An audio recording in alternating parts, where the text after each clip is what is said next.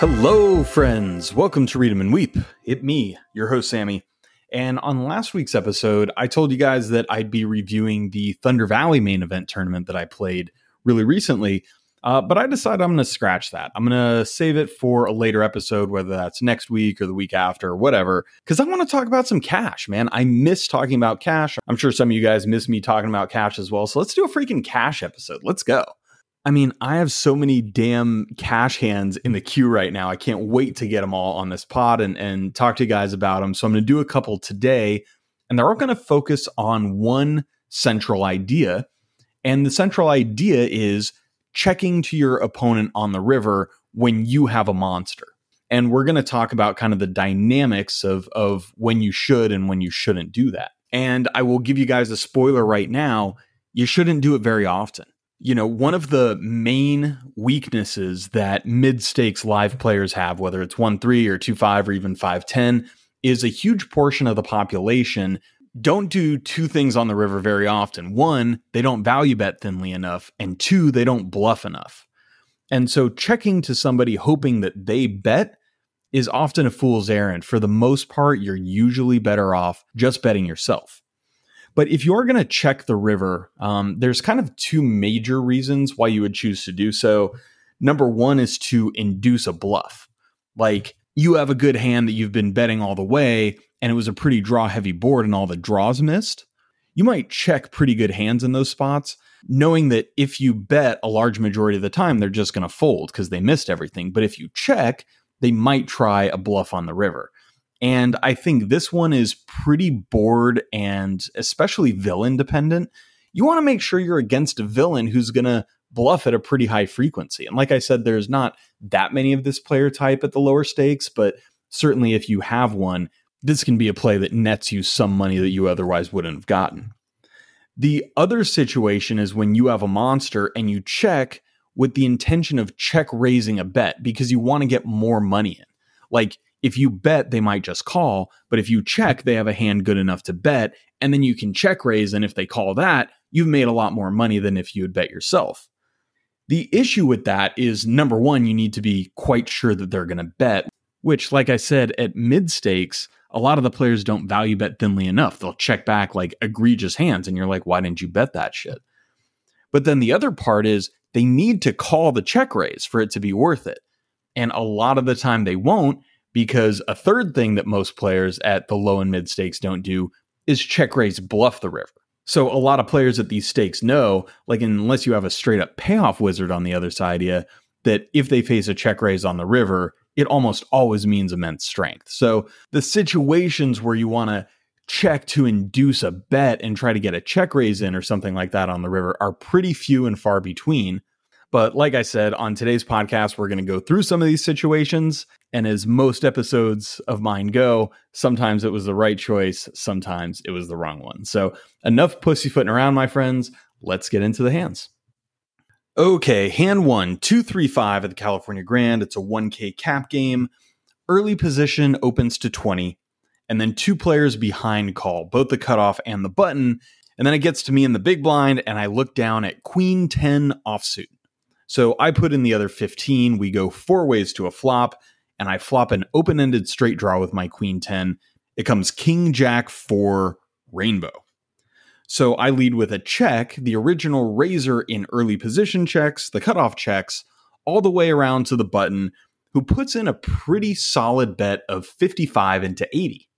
With my open-ended straight draw, I'm not going anywhere, so I call the 55 and the other two fold, and I go heads up with the button to the turn, which offers no help.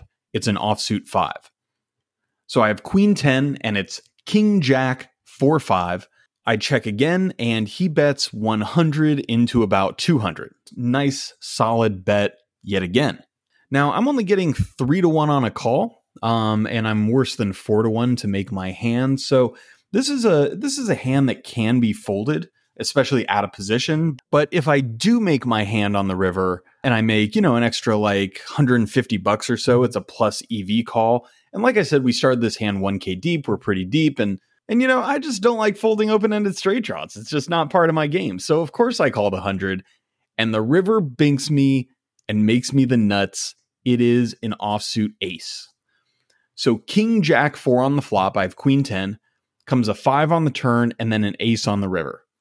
And now I start thinking about what my opponent might have. And it's actually somewhat unlikely that he just had top pair all the way, a pair of kings that now is second pair with the ace on the river, because he doesn't have ace king because he didn't 3-bet pre. He doesn't have pocket jacks. And then I block 2 of the other strong kings, king queen and king 10. Now, it doesn't mean that he can't have those hands. I just reduce the possibility that he does. Meanwhile, hands like king jack, flop top 2 pair, and then pocket 4's bottom set make a decent amount of sense.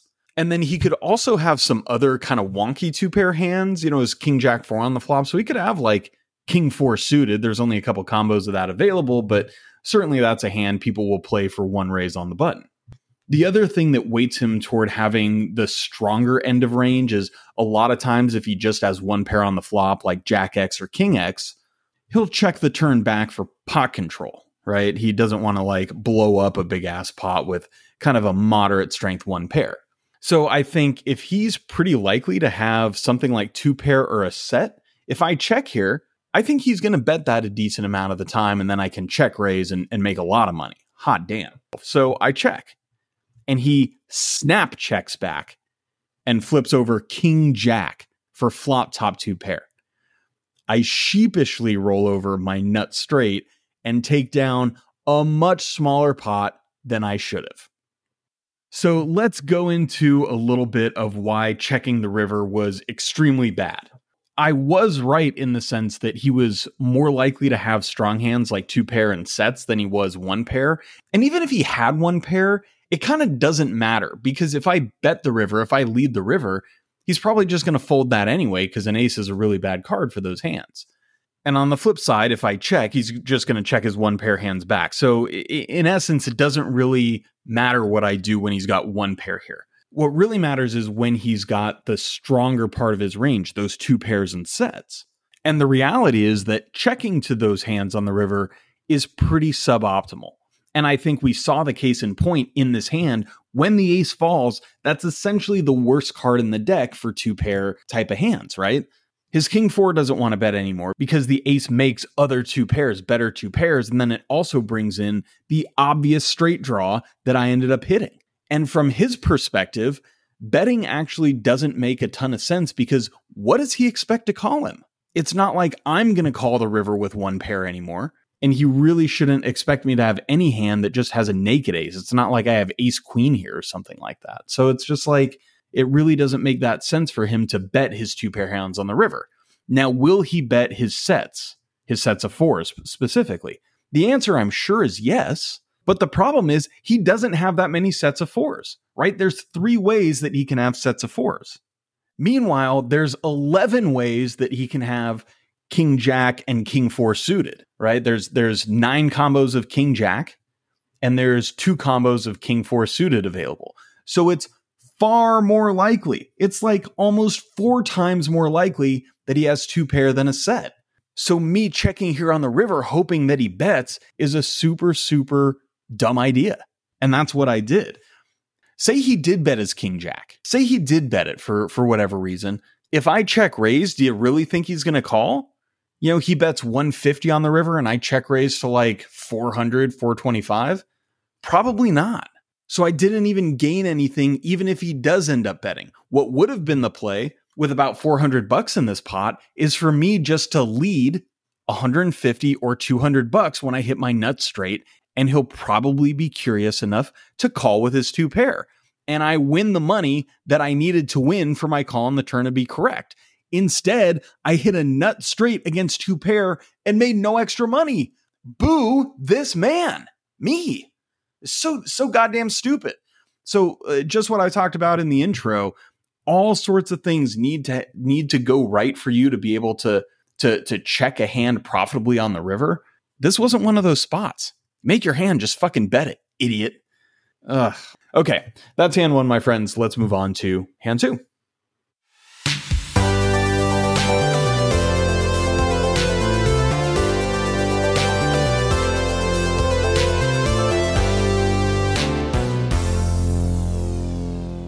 All right, hand 2.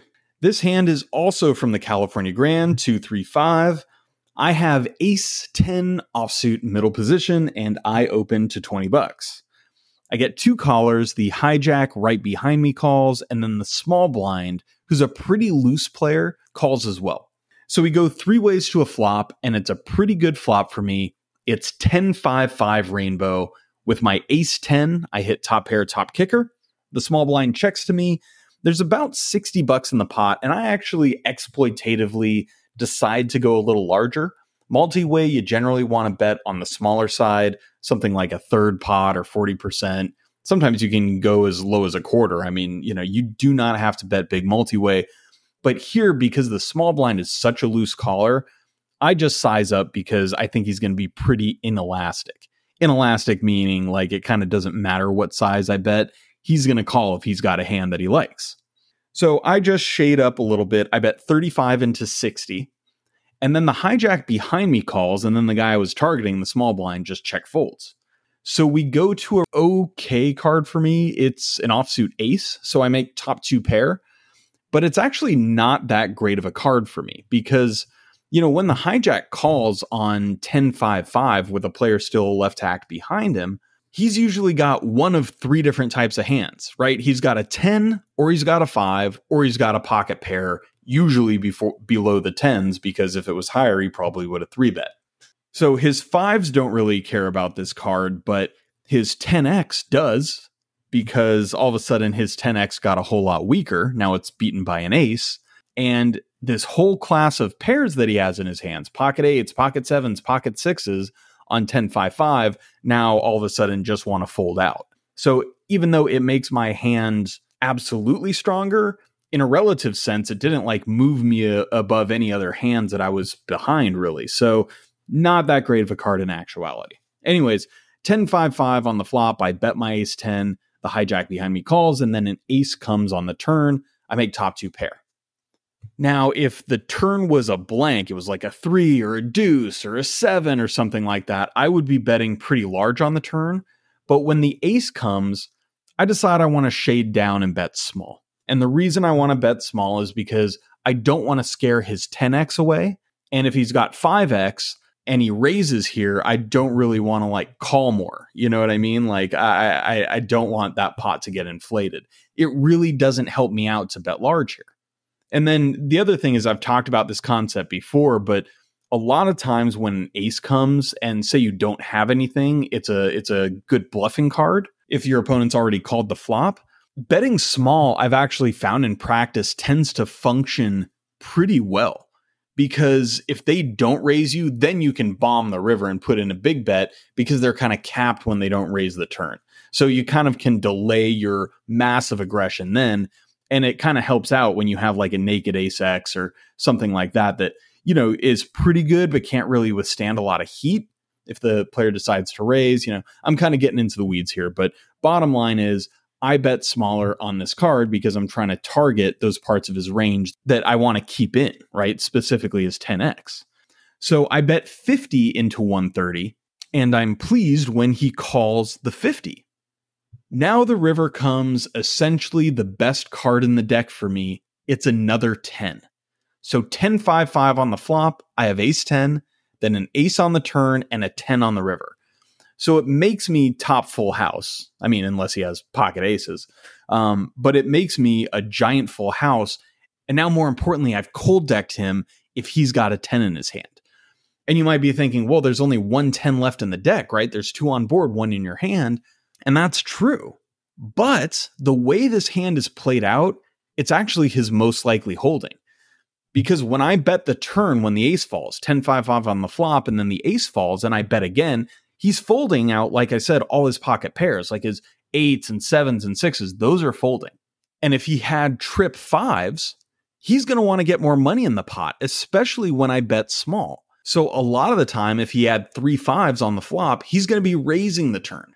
Ergo, when he just calls, a lot of the time he's got a 10. And now I've got him fucked. So now I start checking the stack sizes, and there's about 230 in the pot, and he has about 500, maybe a little more than 500 left in his stack. And in this kind of situations, my friends, you want it all. You want the whole kit and caboodle. So what's the best way to do that? Well, obviously I could just jam and, jam for 2x pot. But in some ways that actually might let him off the hook, because sometimes he might know that like either I have a 10 and we're chopping, or I have something like pocket aces or ace 10 and he's losing. And he's calling 2x pot to maybe chop at best. I mean, maybe I could be running a sick bluff and maybe he calls it anyways. But I think the better plan, especially if he's got a 10, if I check to him, he's betting a 10. He's absolutely going to bet a 10. And if he makes a large bet, there's no way he's going to get away from it when I check raise, because the stack sizes are as such, right? So I do decide to check it over to him, and he takes the bait. He bets 100 into 230. And now I spring the trap and I check raise him all in for, like I said, a little more than 500. I wish he'd bet larger, obviously, but you do what you can. And he thinks about it. He starts shaking his head. And he's like, pocket aces? Shakes his head some more. But finally he makes the call.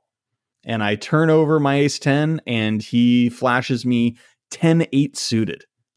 So he did have a 10, shakes his head, gives me all his chips, and he leaves the table broken sad.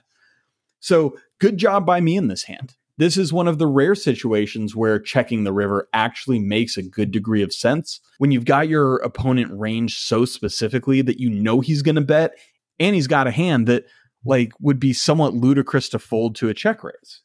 And like I said, if we had a just one pot size bet behind on the river, I would have just jammed myself.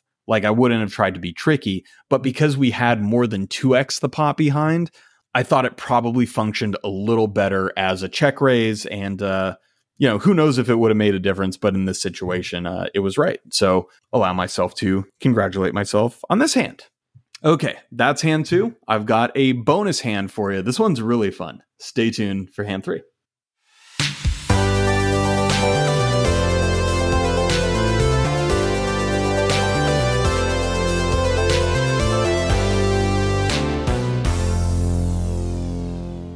All right, hand 3. We did one hand that I played bad, one hand that I played good. Now threw me a freaking bonus hand here. This hand comes from Grayton Casino. I've gone up there a couple of times in the last couple of weeks. Some pretty good games up there. I'm playing 235. It's a 1.5K cap. And in this hand, there are 4 limpers for $5. And it gets around to me in the small blind, and I have black pocket jacks. So I decide to raise it up, obviously, and I raise to 45. One common mistake that I see is when people raise from the blinds after a bunch of limpers, they make it way too small. If you raise to 30 here, everybody's going to call. And that's not necessarily what you want with a hand like pocket jacks, which is pretty good, especially heads up, but multi-way, it's just super vulnerable. So I raised 9x. I raised to 45. And despite everything I just said, pretty much everyone calls the 45. I mean, fuck, what are we doing here? 3 of the limpers call 45. So my sizing, even my really large sizing here, didn't work. We go 4 ways to a flop, but it's all right. It's okay when there's a bunch of people in the pot. When you flop top full house, as I do here, jack 6-6 with 2 hearts. I have black pocket jacks, so I flop the overfull. There is about 180 in the pot. And I actually think checking here, which is what most people do, right? They flop a full house and they're like, oh shit, I got to check. No, don't do that. I have a monster hand here. And what you should be thinking when you have a monster hand is not, oh, okay, nobody can suck out on me. I can afford to check. It should be, I have a hand that's worthy of absorbing somebody else's stack into my own. Let's make it happen. So that's exactly what I decide to do here. And frankly, on jack 6-6, 2 hearts, there's plenty of hands that can call me, especially when there's 3 other people in this pot. There's a 6, which would be freaking awesome if somebody had. There's heart draws available. And then there is 1 jack left in the deck. So I can get value from that jack, even though obviously there's not a great chance that somebody has the case jack. But I decide to bet, and I don't need to bet large here. I just want to start getting money in this fucking pot. And I would do the same thing with all the hands that I wanted to continue with. If I had an overpair, I'd bet small. If I had a big heart draw, I'd bet small. So I bet Less than a quarter pot, I bet 40 into 180. Unfortunately, two of the limpers fold and it gets back to the last guy. I think he was on the button or the cutoff, but he was in late position. And he now raises me to 120. And God, it is just such an amazing feeling when you have essentially the nuts and somebody starts raising you. It's so good. So he started this hand with about 950 in his stack. And I actually think that the best play here might be 3-betting the flop. It might be clicking it back.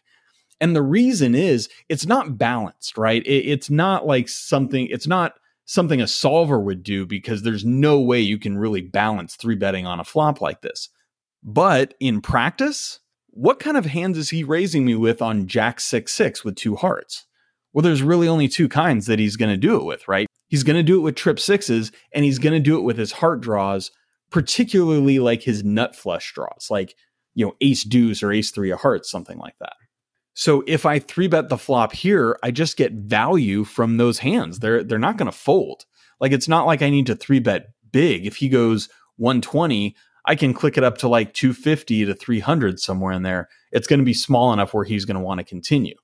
And against a hand like 6x, this is actually really good because I'll never have a 6. And so he'll just think I'm overplaying like pocket aces or pocket kings, something like that. But what it does is it gets him putting in more money before another heart comes, right? If he's got trip sixes, if a heart comes, he's going to be a little bit wary about putting in the rest of his stack. You know what I mean? So I actually think 3-betting this flop, even though I have like top boat, is a pretty cool idea. I did something like this in a previous episode of mine where I flopped top set and I bet and the guy raised. It was on a flush draw board and I just 3-bet it. And same concept, and he ended up just getting it in with bottom set. So it's like, the thing about cold decking somebody is there are ways to fuck it up. There are ways for like somebody would have gotten all the money in on the flop, but once the turn in the river comes, some scary cards come out and all of a sudden they don't want to put in all their chips anymore. So it's actually a great idea to get all the chips in before that point. I'm kind of rambling and going off on a tangent here, and it doesn't matter because I ended up calling. But I think that 3-betting here is really, really viable. So anyways, I have pocket jacks. It comes Jack 6-6 with two hearts. I bet small, $40 in a 180. And then the button raises me to 120 and I call that. The turn comes in offsuit ace. So Jack 6-6, two hearts. I have pocket jacks. And then an offsuit ace. I check it over to my trusty villain here, hoping he puts in a nice big bet. And he obliges. He's got about 800 left at this point, and he bets 300 into the pot of 420. And now, obviously, I have a big decision whether to check raise here and get it all in, or to check call here and then check the river. Just as an aside, I don't at all like the idea of check calling here and then leading the river, because it's like, if I was going to take the aggressive route, I should just check raise here. Before a scare card can come. There's no real benefit to doing it on the river. So the case for check raising all in here is that if he's got a 6, he's just going to call 100%. And again, I get to get all the money in before another heart comes. The case against is that if he's got a heart draw, he might just fold here. Whereas if I check to him and the heart draw misses, he might bet all in on the river. He might bluff, just knowing that he can have a 6 a lot of the time here, whereas I really almost never have a 6. The case for check calling here and then checking the river is essentially like, if he has a 6, he's going to get it all in on the river anyways, so it doesn't really matter, and it gives him the opportunity to bluff with a heart draw. Obviously, the one caveat being that if a heart does come on the river, he might check back his trip sixes. So that doesn't happen a ton of the time, a little less than 20% of the time. But even so, it is a legitimate worry. So what did I do? So in game, I got a little fancy and I check called the 300. And then the river came in offsuit 10. So no heart. So Jack 6-6, two hearts, offsuit ace, offsuit 10. I check the river, hoping, praying he does not check back. And he doesn't. He jams all in. I snap call. And I just turn over my jacks right away. And he shakes his head. He's like, damn. and he shows a 6, and I win his entire stack. Hot damn. Now, did I play this hand well? I mean, it's hard not to play a hand well when you cold deck somebody this hard. You know what I mean? Like, I flop top boat against bottom trips. Like, it is somewhat difficult to play this hand poorly, but do I like my decision to go for the full trap? I think it's close because there are legitimate cases for both sides, but I do think that on balance, check raising all in on the turn was probably the better play than check calling and then checking to him on the river. And the reason is because I kind of forgot about a whole class of hands that it really benefits me to get all in on the turn on, and that is his nut flush draws that turned an ace, right? It's Jack 6-6 with 2 hearts. Say you had like ace 3 of hearts. He turns an ace. So he bets it on the turn. If I check raise, he's definitely going to call all in. But if the river just blanks out like it did, and I check the river, he's just going to check that back. He's just going to see if his ace is good. You know, I don't think a lot of players at this level are going to bet all in with like ace 3 of hearts on the river, you know, hoping that I'm going to hero call him with pocket queens or pocket kings or something like that. It just doesn't really happen that often. And the nut flush draw is probably the draw that he's most likely to bluff raise on the flop if he did have hearts. So that's an entire class of hands that I kind of didn't really think about in my analysis at the table, that check raising the turn all in is much, much better against. And what did I end up doing, right? I checked the river. And again, my reasoning was, okay, he's going to bluff with his missed heart draws and he's going to value bet his 6x. But I still gave his 6x, you know, a little less than a 20% chance of hating life if a heart came on the river. You know, I don't know what 6 he had, but say he had 7-6 and just like the 10 of hearts comes on the river. I check. He might just check. The pot's pretty big. He doesn't have a great kicker with his 6, whatever. He might just check back. So essentially what I think I did is kind of free rolled him 20% of the time to kind of get off the hook. And in essence, that's bad. Like I said, one of the worst things you can do if you cold deck somebody is to find a way to screw it up. And frankly, that's kind of what I did here. Fortunately, it didn't happen, and I still ended up getting all the money. But you know, we're not here to be results oriented. We're here to learn and try to play our hands optimally moving forward, because the next time a heart might come on the river and I lose a bunch of value. So looking back on the 3 hands, you know, one of the hands, I think it was fine. Hand 2, I think it was fine to check and check raise the river. But for the most part, man, just bet your damn hands. Most of the time, that's the best play. Okay. That's going to do it for today's podcast. I hope you guys liked getting back into a little cash game action. You know I did. And what we do on next week's episode will be TBD, to be determined. Anyways, my friends, thank you so much for listening to this episode of Read 'em and Weep. If you guys like the podcast, please take a second out of your day to rate and review. This podcast actually just got over 100 ratings on Apple Pods. That's super cool. Appreciate each and every one of you that left one. You guys are the best. All right, you guys, thank you so much for listening. Until next week, my friends, play good and run pure.